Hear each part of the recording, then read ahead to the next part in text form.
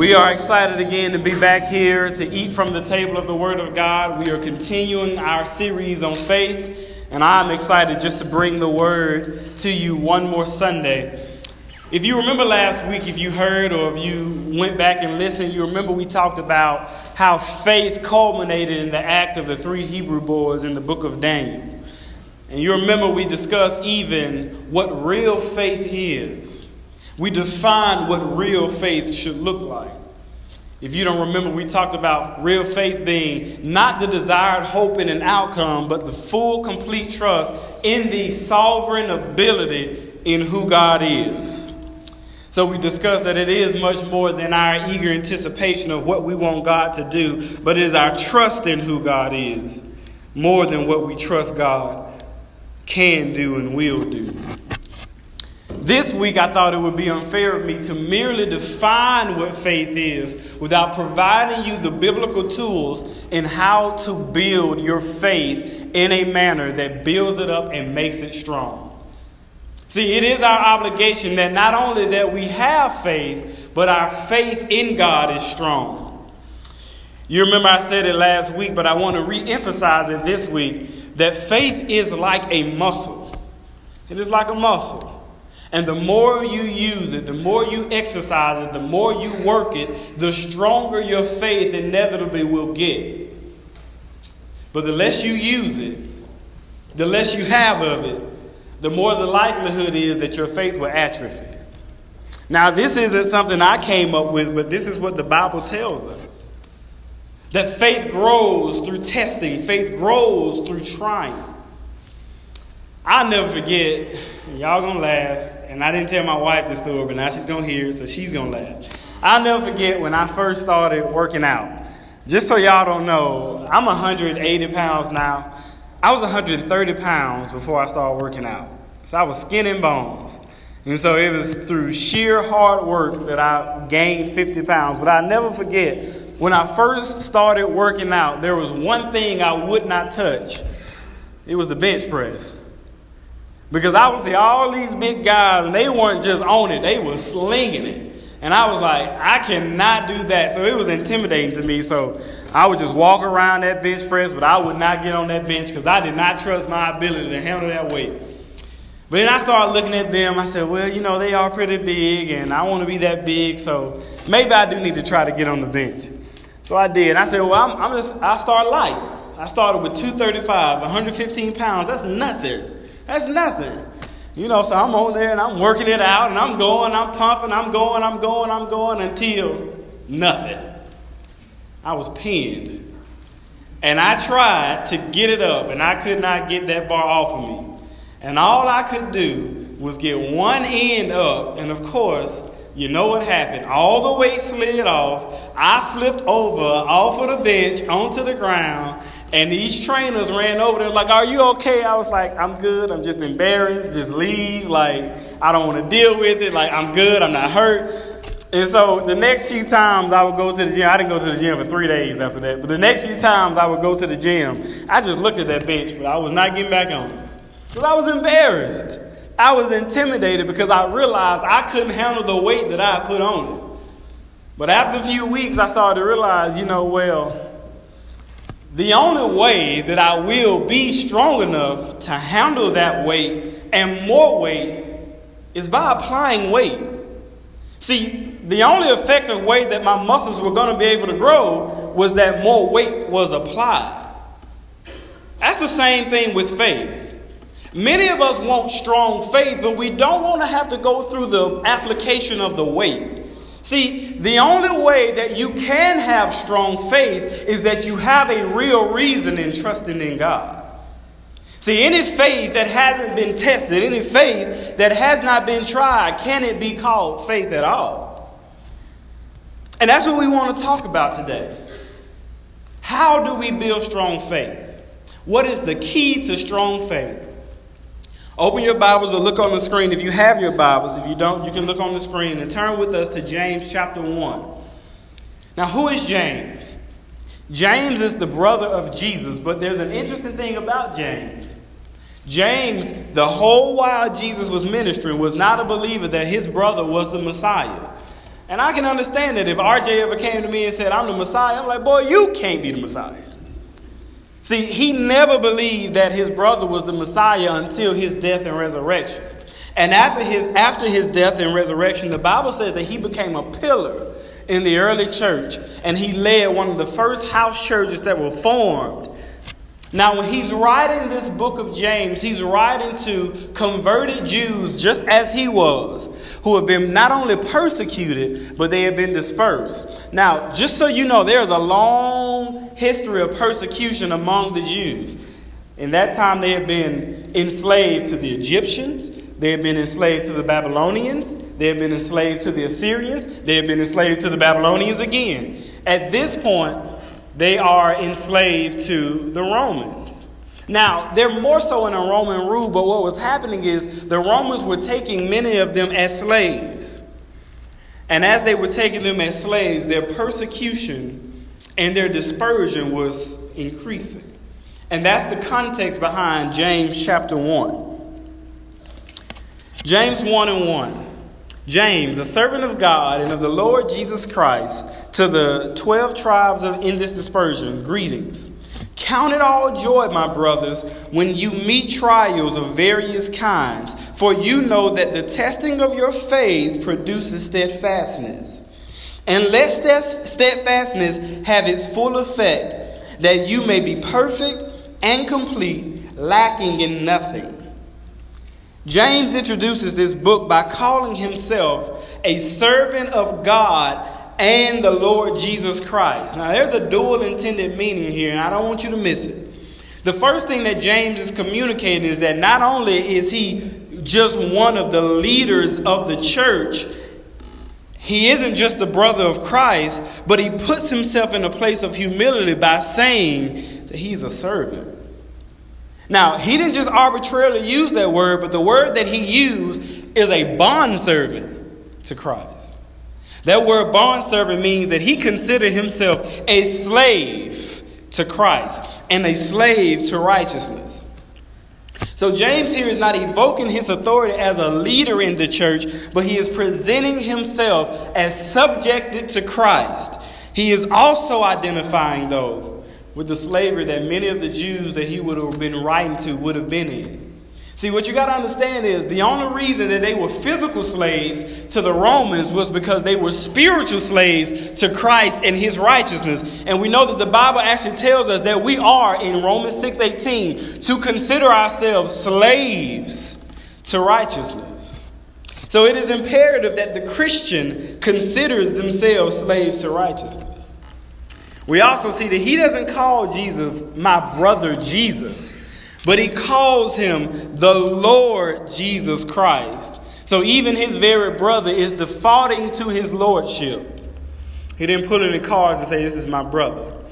He then says, and this is what you need to see, he then says, count it all joy when you meet different types of trials.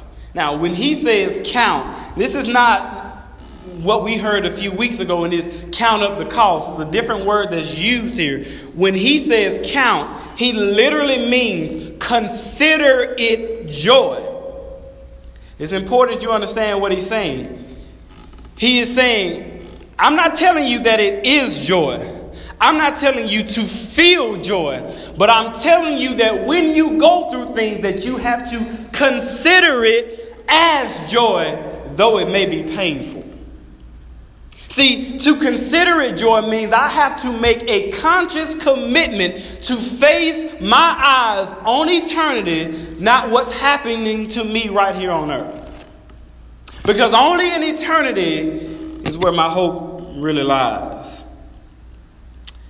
He says, so when you are facing these multiple trials, you face them as joy, but you also face them with joy, with the anticipation of what those trials mean for you. So we have to see and have a good conscious understanding of what the Bible says about trials. Listen, everyone in this room has just been through stuff. I mean, everyone in this room can probably come up with a long enough list and say, this is what I have been through. Everyone in this room has just been through things. We've all been through trials. But it is important for us to understand why we go through trials. See, if we don't understand why we go through trials, we think God is just arbitrary. God doesn't have a plan. God doesn't have a purpose. But everything God does has intentionality behind it. So we don't go through things for no reason. We got to see why we go through trials. The first thing I want you to see about trials is that trials build our faith in God. If trials did nothing else for us, they build our faith in God. Just like when I was going to the gym, the more weight that is placed on us, inevitably it builds a greater trust in God through us. See, the word used here in the Greek for trials is not just when we go through downs or lows in life, but it connotes trouble, something that disrupts the normal pattern of our lives. That's what a trial is. My life was on a perfectly good course, and then this trial, to me, came out of nowhere. It fell out of nowhere. But to God, the trial was not only ordained, it was orchestrated to do what he was planning to do in you and through you, which is build a greater trust in him. Let's be real. Trials are never happening when we want them to happen.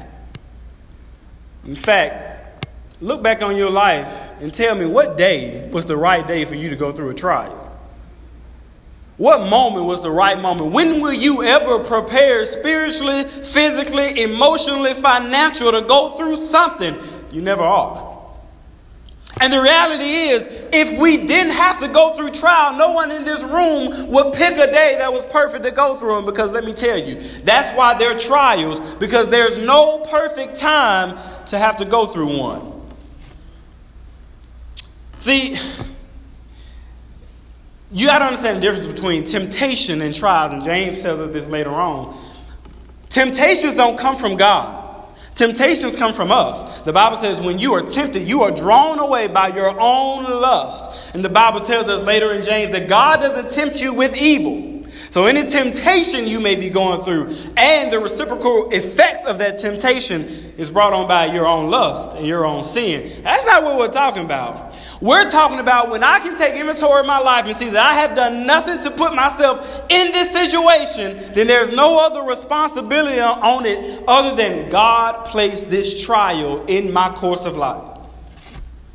That's what we're talking about. Trials are any time our lives are interrupted or go off course. So we are saying that they build our faith, then we got to figure out how they build our faith. The same word that is used for trials when in the verb form literally means proofing. It literally means proofing, testing. It made me think about when you make bread, you have to proof the yeast. You have to make sure it won't fall. You have to proof it to make sure that it is doing exactly what it should be. Trials in our lives are a testing process. Now, you may say, well, why does God in his infinite wisdom test us? What is there about us that God doesn't already know? That's a wonderful question. He should know just how much faith we have, because doesn't the Bible say that he's the one who grants us a measure of faith? It absolutely does. So if the testing is not to prove our faith to God, then the corollary must be that the testing is to prove our faith or the lack thereof to ourselves.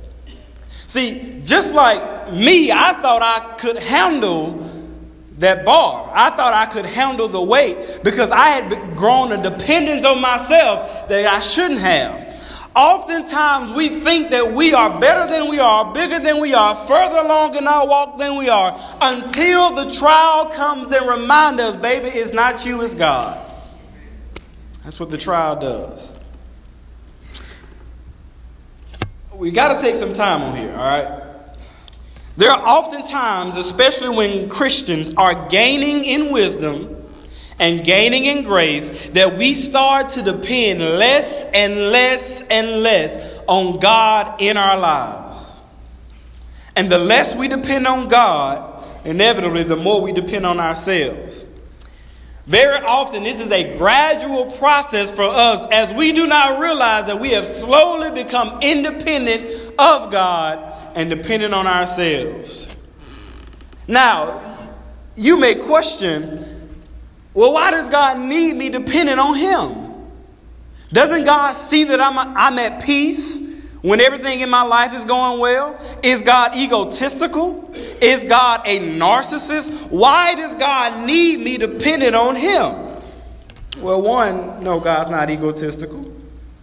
God is not a narcissist. What God wants you to see is that when you are totally dependent on Him, it removes all the stress and strain of independence in your life. It's just like when you're a child and the greatest thing you want is independence, but you find out there's a lot of beauty and there's a lot of rest in dependence. It's the same way. See, let's be honest. Most of us in some kind of way, in some kind of form or fashion, have made something or someone an idol in our lives. Let's just be realistic. Whether it's our job or the money we get from that job, or our spouse, or our education, or our children, many of us have raised those things to be up as idols in our lives. And when you raise anything up to be an idol in your life, whether you make it marriage or you make it singleness, what you will learn is that it never meets the expectation you have of it because you made it an idol, which is a false image of God. What you'll learn about the things you idolize is that you are always at the mercy of how well those things are going. And so you'll ride the roller coaster of how much money I have, how great my job is going, how great my relationship with my spouse is, how great the children are behaving. But the minute they bring an F home on the report card, your mood follows where they are leading. Because we've made an idol out of things that we can't make an idol out of. See, the difference with God and the reason God wants us to be dependent on Him is because we think we're at peace when those things are going well. But we never take into consideration what happens when those things go well, don't go well. Not if, when those things do not go well. Well, how do you know, Brandon, they're not going to go well? Because there is one constant, consistent being that's ever existed in the world, and that is God Himself. God is the only one who is unchanging. He's the only one that is unwavering. And so that means I am at the mercy of how well these things are doing, how well these things are going, and I will continually ride the roller coaster of how well these things are going in my life. You say, well, doesn't God want me at peace? I'm at peace when these things are going well, but what God really wants you to see is there is no true peace without Him. And saved from God, what you think is peace really is misery. How many times have we made an idol out of something in our lives, and when we got it, we just realized it really wasn't what we expected it would be? Because as opposed to raising up what God would be in our lives, we raised up what that thing would be in our lives. And it can only be disappointing. See, as long as those things are subject to change, we will always ride the wave of emotion that life brings. And we will never have true faith in God. I like the way 1 Peter says it. 1 Peter 1, verse 6. In this you rejoice, though now for a little while, if necessary, you have been grieved by various trials, so that the tested genuineness of your faith, more precious than gold that perishes though it is tested by fire, may be found to result in praise and glory and honor at the revelation of Jesus Christ. Again, we see that we are to rejoice in our trials. But Peter here is emphasizing that it is temporary by saying for a little while. Now, you may think that means, that means I'm going to have some money at some point. Well, not necessarily. What Peter is actually conveying, he says, listen, even if you have 100,000 years of bad luck here on earth, it is in no way, shape, or form compared to what eternity is, which is everlasting, never ceasing, and never ending.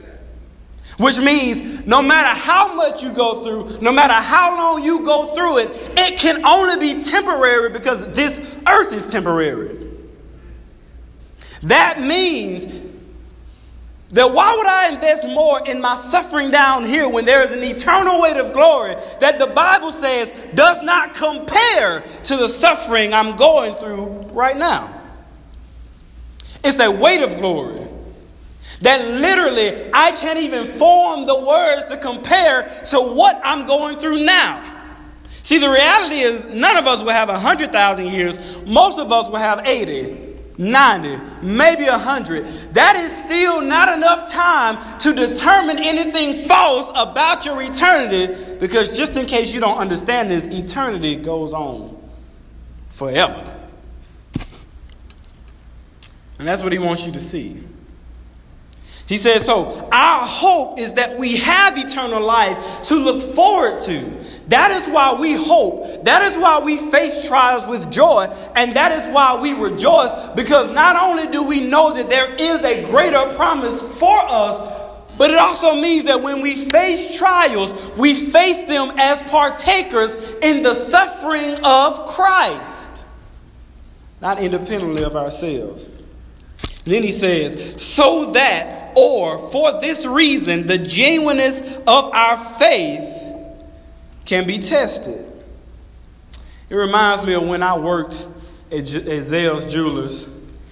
I've had a bunch of jobs. It reminds me when I worked at Zales Jewelers. There were always these people who would come in with this jewelry that they had gotten from a pawn shop or an estate sale or one of those little kiosks. You know, those little kiosks in the mall.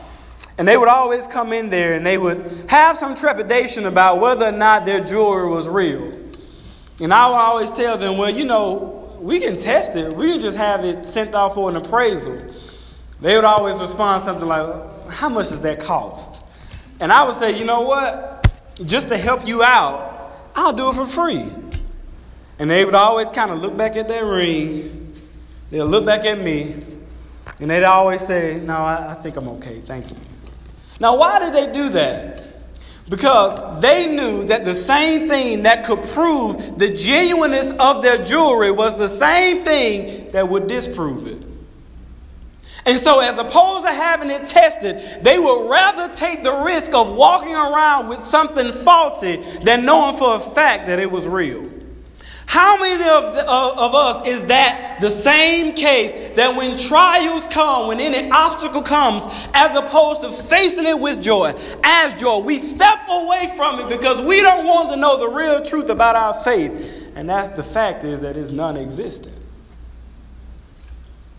See, if you really wanted to have strong faith, and if you really wanted to have genuine faith, you would do anything to prove to God and yourself, see, God, it's real. But when there's any ever shred of doubt, you won't test it. Because you don't want to find out your faith is faulty. So they always avoid the testing just like we do. And the sad reality is, there is no believer who doesn't face trials with joy. In order to be a believer, a firm believer, you have to face trials with the outcome being that whether or not I agree with what's happening, it is bringing me closer to God. It's a purpose. So we avoid anything that will prove our faith or disprove it very often. Point number 2. Trials purify us. Trials purify us. They purify us. More precious than gold, he says, that perishes though it is tested by fire, may be found to result in praise and glory and honor at the revelation of Jesus Christ. When gold is placed in the furnace, and Peter understood this process, we're going to find out that Peter wasn't the only one who understood this process. But when gold is placed in the furnace, it liquefies. Borax and soda is then added to the process because when it liquefies, the purpose is that the fire is going to separate the improper metals from the precious metals. And so that what comes out of the furnace is pure gold. See, it's the same reason that we go through what we go through. Because not only is faith building a greater trust in God in us, but it is purifying the areas in our lives that need to be purified. See, many of us, if we would be real, we have areas of mistrust. We have areas of anger. We have areas of depression, callousness.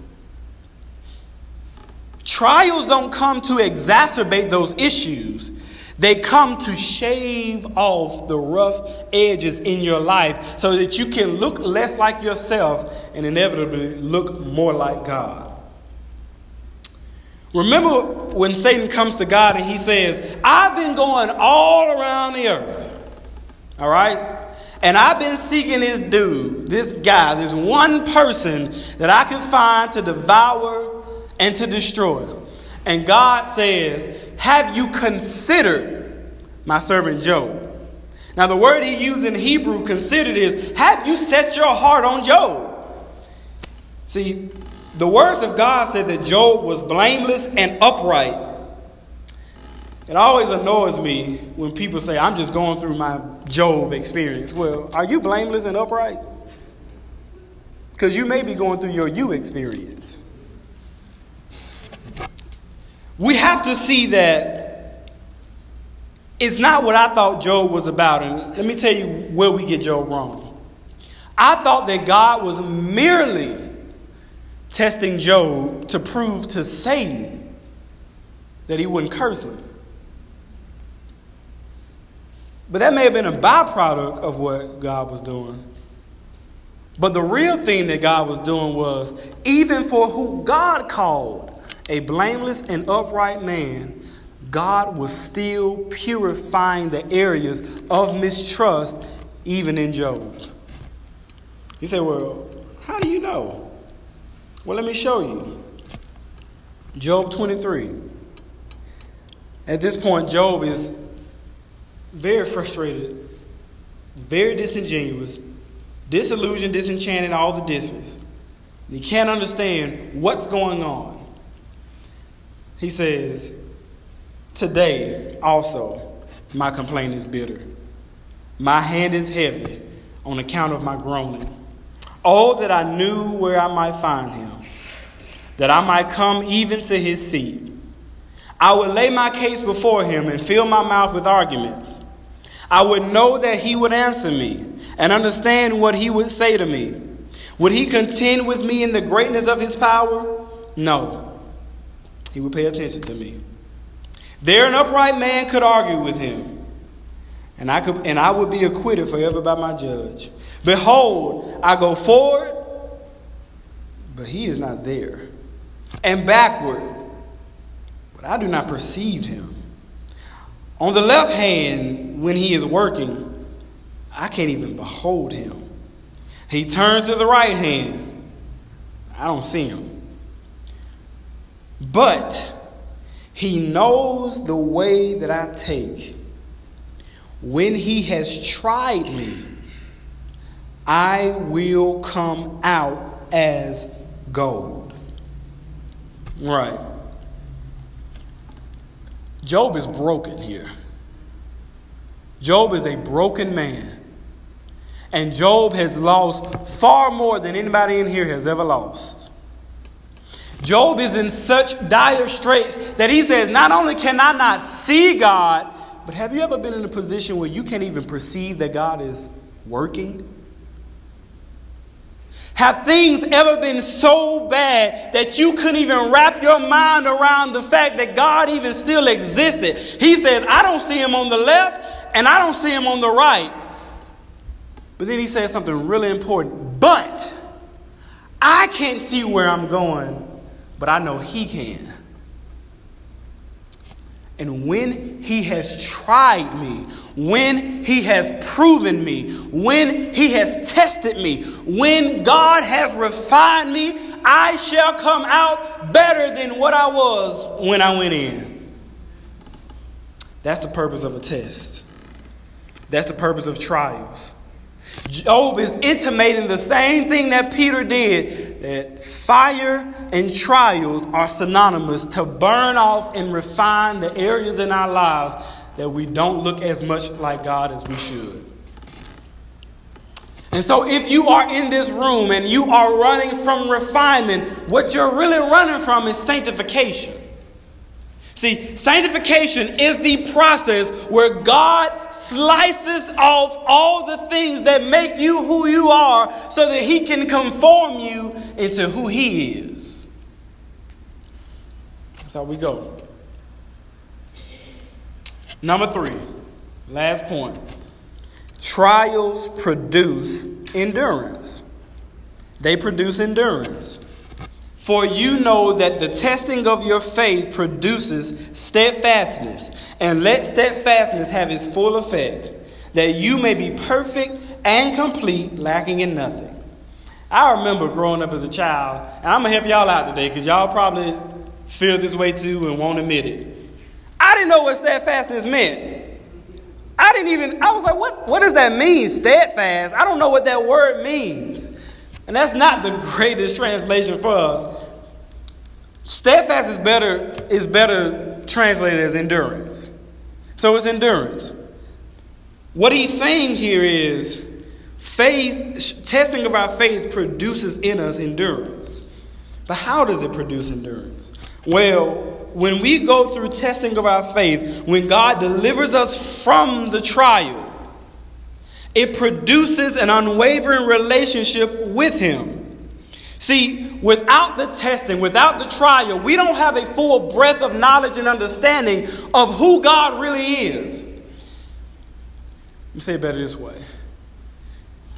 If I had never been sick and God healed me, I would never have the testimony that God is a healer.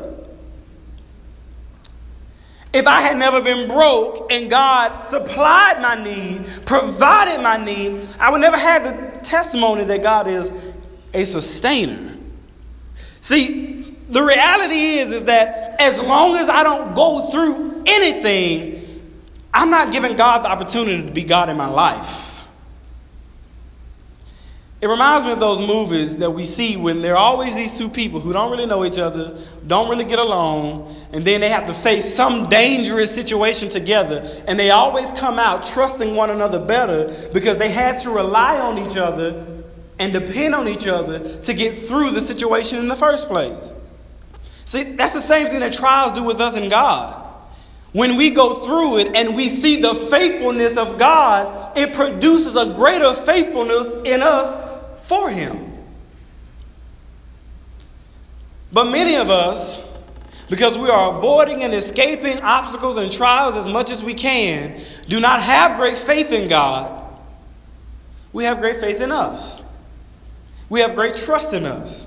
We have great belief in us, but little belief in God.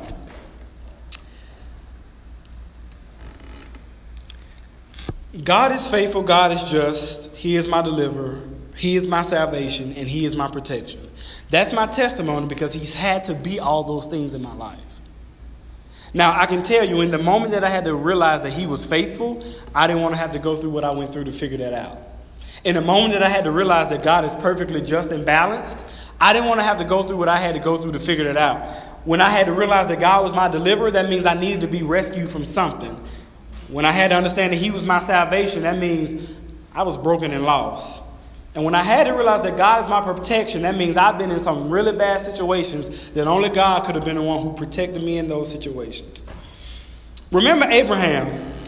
Abraham became the father of faith, and that's how we all know him. He's the father of faith.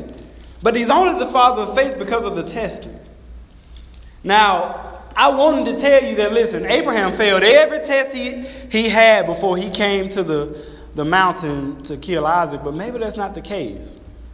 I felt like, he failed all those tests. Twice, when forced to go into 2 different kingdoms because of the famine, he lied and said that Sarah was his sister instead of his wife, which is, kind of a half-truth because she was his half-sister, but, half-truth is a whole lot. And so he even lied about that aspect of who she was in their relationship. Not only did he lie about that, when God told him that he was going to provide him a son, and when it just didn't happen the way he thought it was going to happen, he went to make his own way. See, seemingly to me, he failed those tests. Because hindsight is always 20/20. But if it hadn't been for those tests that he occurred, if God never tested him in those ways, he never would have seen that, wait a minute, my faithfulness is only dependent on the faithfulness of God. And so in the moment when he's there and he's ready to kill his son because God has told him to, what does he learn? He learns, I messed up in those other areas of my life, and those tests were showing me that I had a greater dependence on who I was. And if it wasn't for those tests, I wouldn't have the faith that when God is telling me to do something that sounds irrational, that sounds illogical, God knows better than I do on my best day. I only learned that because I didn't avoid even the mistakes I made in the trials. I learned who God was through those trials.